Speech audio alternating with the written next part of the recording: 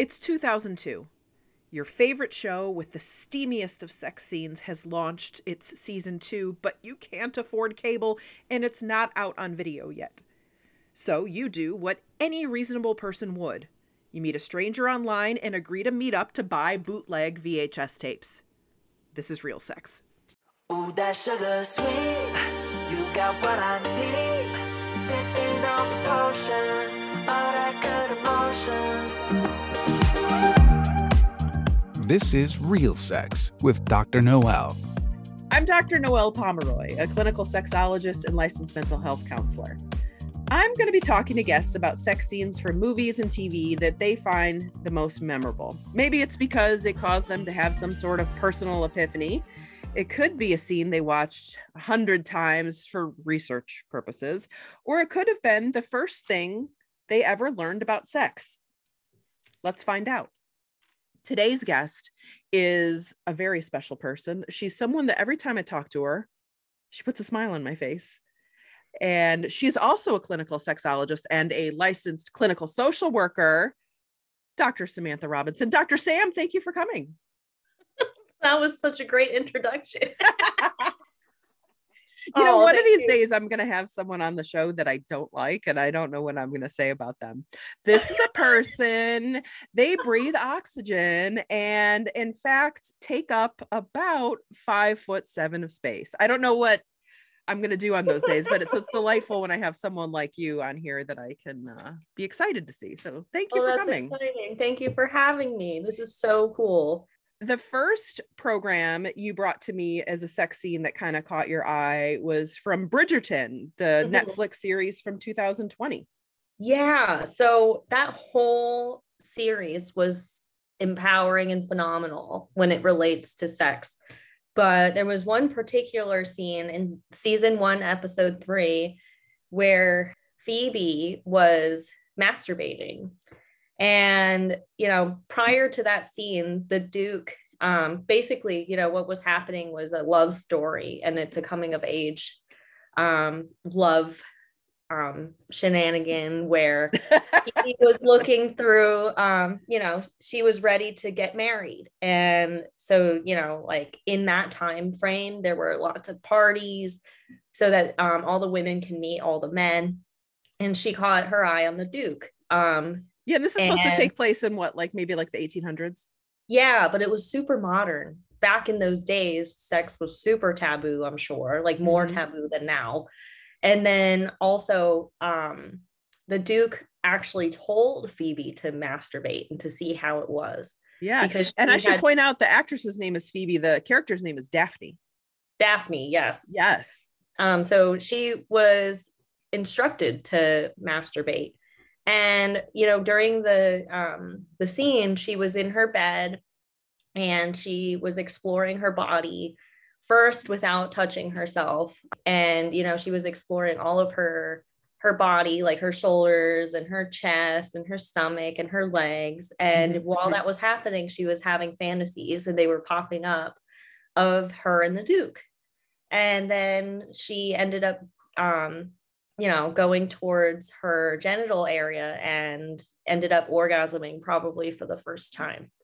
And to me, that was super cool to have on TV because female masturbation is something that a lot of people don't talk about, even still to this day. And it's stigmatizing for some reason because it's a stereotype for a man to jerk off, but it's not anything normal for a woman to masturbate, but that's not true, So that being on a TV show that had gained so much popularity in this past year was super cool and normalizing for females to touch themselves. Yeah. And I also liked that they didn't have her inserting a bunch of stuff inside of her. She was really just using clitoral stimulation, which is pretty much what it takes for a lot of women. Right. What I find really interesting about this show in general, besides the fact that everyone was just wonderful to look at because everyone was so attractive. Yes. I'm looking at you, Duke. What was fascinating to me is I think it was one of the first times that I have seen in a old timey set show where the female character was not given any information about sex by her family, by her mother, by any of her peers, because you didn't talk about that kind of thing. Obviously, her brothers weren't going to be telling her because that was improper. You couldn't even be alone with a male except for your brothers. Right. And so when she and the Duke do get married, there's a lot of lack of information that she gets really angry about because as the story goes on, he doesn't want to have a baby. So he is using the pull-out method of birth control. And she thinks that's just how sex happens. And then she became super angry with finding out how, how babies are made. Right. And so she figures out that the reason he's pulling out is that he doesn't want to have a baby. Have you ever heard the joke, what do you call two people that use the pull-out method of birth control? No, what is it? Parents. It's because it's ineffective. That's a good one. All that pre-ejaculate, it has live sperm in it, people. It's gonna. Right. I don't know if you've noticed the debate from Daphne being angry about finding out about how babies were made and the Duke pulling out, where she kind of pushed him to ejaculate inside her. And the debate is that rape, or is that okay? Is that normal? Yeah, that's a good question, because there's a scene where after she finally figures out that ejaculating is what gets you pregnant, if you're inside somebody, so she wraps her legs around him tight enough that he can't remove himself, right? I don't know. What's your idea on that, Sam? What do you think? I personally think that when someone isn't consenting, that it's like 100% non-consensual, possibly, like the term rape probably comes into play here. But, like it's traumatizing for somebody to be in a situation where they are not consenting, because you can always take consent back. When that consent is taken back, that boundary should be respected.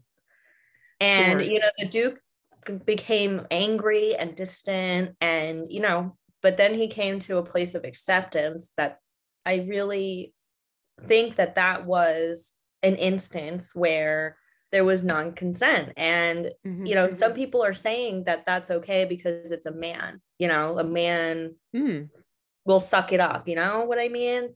Well, I think a couple things that complicate it is, first of all, her lack of information. She knew so little that it's possible that she didn't even know what she was doing is wrong. Right. So that's a possibility. As well as what muddies it up as well is there was some deception on his part too.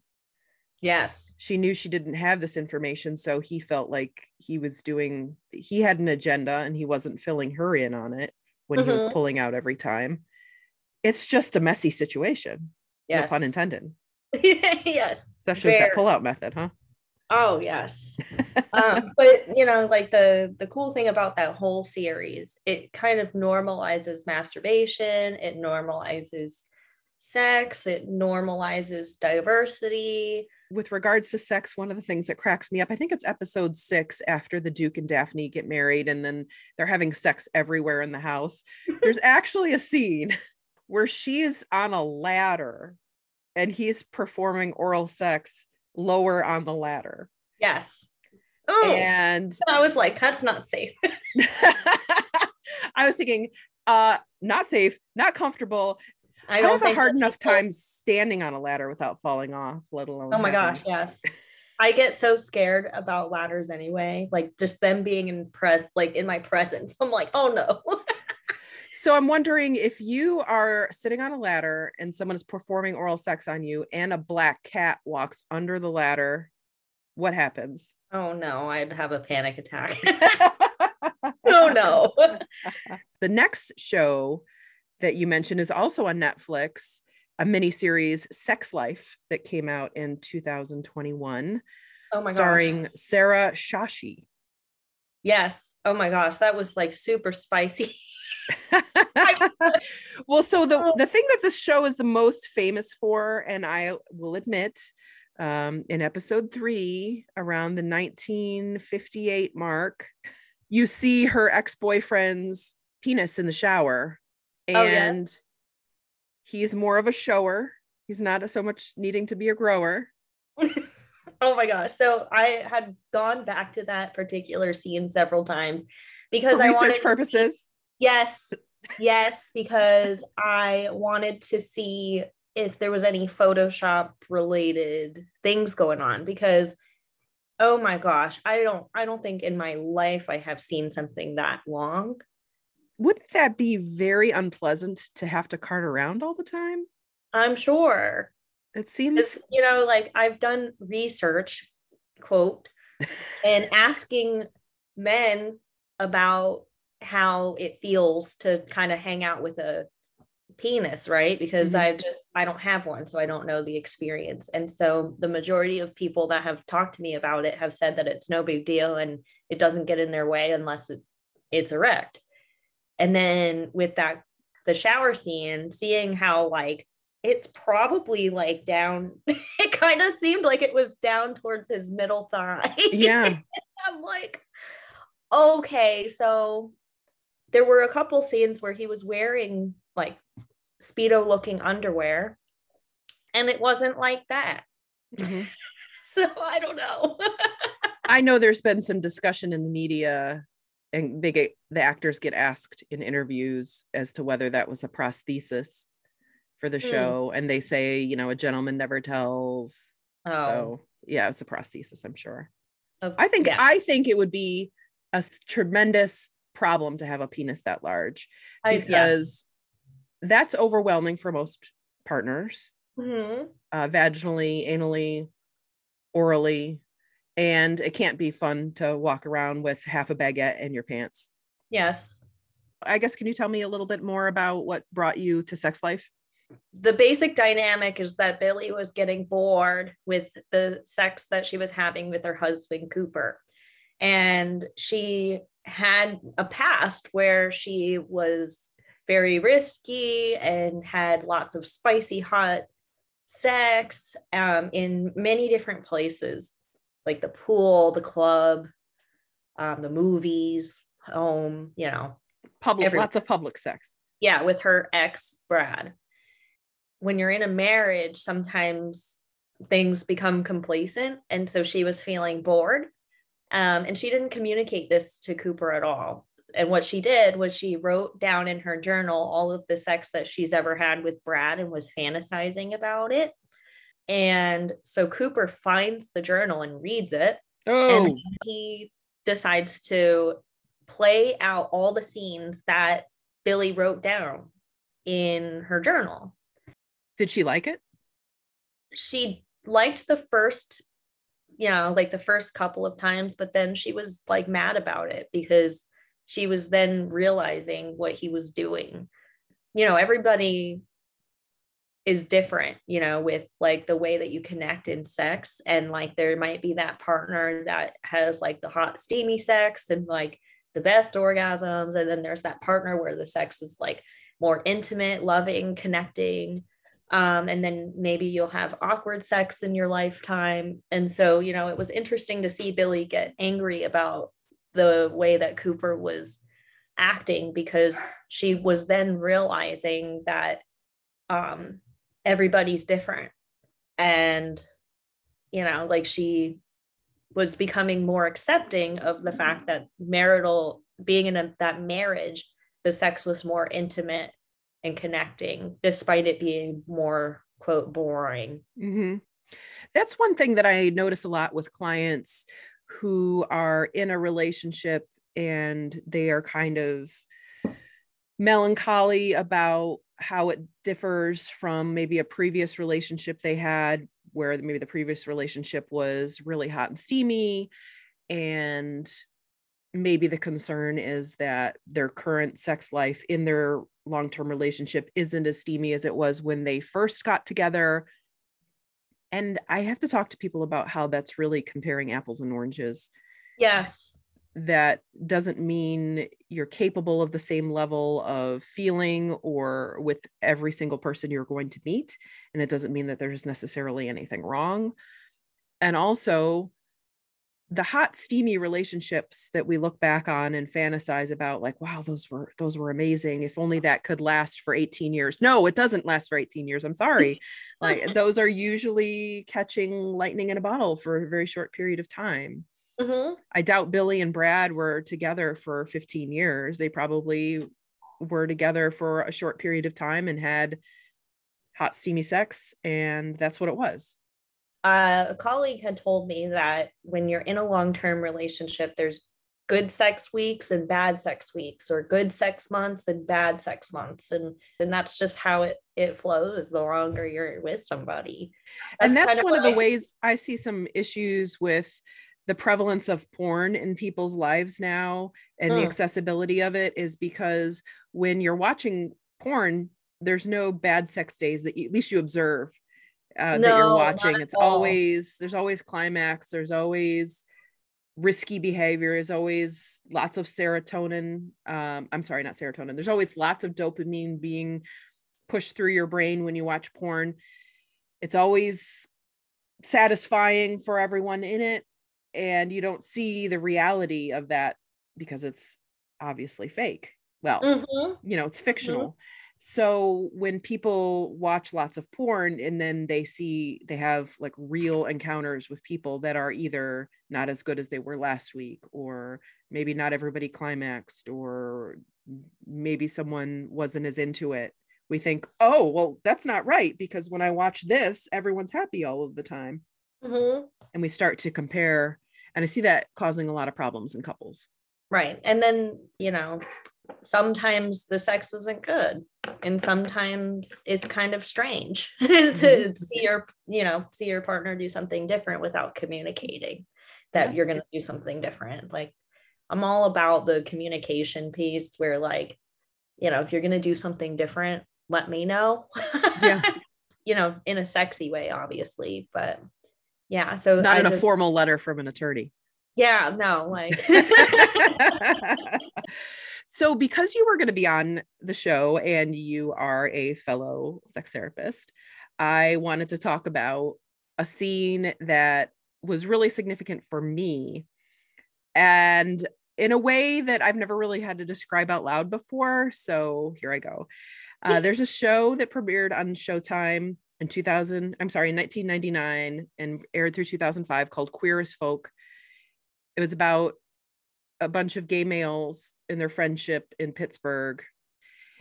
And there was a lot of sex on this show compared to anything I had ever seen. Now, I'm a straight female, but I love me some gay love stories. I have always been into gay love stories. Not necessarily women, men. I think it's because I really appreciate an attractive man. So the idea of two attractive men being into each other is really fascinating. So in the first episode of Queer as Folk, one of the main characters' name is Brian. He's about 29 years old, and he picks up a young man outside of a club named Justin and brings him home for what is Justin's first sexual experience. And I watched this scene dozens of times, and not in like I then like got freaky with myself, watched it. I was just fascinated with this scene. I don't know if it's the power dynamic between the older Brian and the younger Justin, who ends up being 17, which is its own issue. I didn't know that gay men had sex face to face. I had always been under the impression that one person was behind the other, kind of like in a doggy style. One of the men could put his feet above his head, and the other man would have access to his anus from there. And so I learned that from this scene. So I feel like it really awoke something in me. I don't understand necessarily what it was, but I also learned a lot from this scene. Oh, yes. I haven't ever seen this show before until you had introduced it to me. Like, I just loved it. I was like, oh my God, like, wow. Especially on like public television, you see all the porn stuff, and that's like a whole nother set of conversations. Well, it was on Showtime, which at the time was, you pretty much had to go to Showtime or Cinemax to kind of get some edgier material. Oh, yes. Although, HBO did have some as well. But Sam, let me explain to you how obsessed I was with this show. So I first saw it when I rented season 1 from Blockbuster Video. Oh, I remember Blockbuster. So in 2002, I was living in Milwaukee. So I'd rented season 1 and was obsessed. I think that because throughout the show there's an ongoing will they won't they with Brian and Justin, and they always have sex, but it's whether they actually have legitimate feelings for each other. Yes. So I was so into the show, and season 2 had come out on Showtime. I did not have Showtime, and it wasn't at Blockbuster yet. So this is what I did. This is how I found a forum. Like Craigslist didn't even exist back in 2002 that I'm aware of. I found some random forum where there was a guy, I met up with a guy somewhere in Milwaukee who had recorded them off of Showtime onto VHS. He even put little like decorative Queer as Folk wrapping around each, so it looked like a legitimate VHS tape. I met this guy like 7:00 at night outside of a grocery store, and I purchased episodes 1 through 6 from him of season 2. Yeah. Ooh. I don't even know how I found the guy online. I was that desperate. I probably watched it like 6 or 7 times before we started talking. I think you gave that episode to me like late last night at like 8 or something like that. Mm-hmm.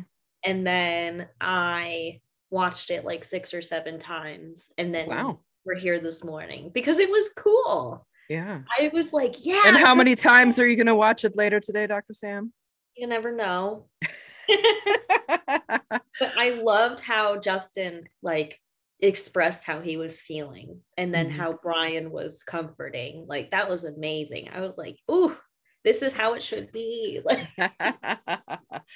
Well, it's been really awesome having you on the show. Thank you so much for coming. If you want to, we now have some official Instagram. We have at Real Sex Pod, REEL Sex Pod. We're also on Facebook at Real Sex Pod, but of course you couldn't spell sex out on Facebook. It's REELSXPOD. Oh no, you can't. And we're even on Twitter. You can't spell out sex? No, you can't. Not on Facebook. Good Lord. Because you might cause people to have sex. That's terrible. Oh no. Well, Dr. Samantha Robinson, thank you so much for joining us, and I hope you have a wonderful weekend. You too. This has been another episode of Real Sex with Dr. Noel.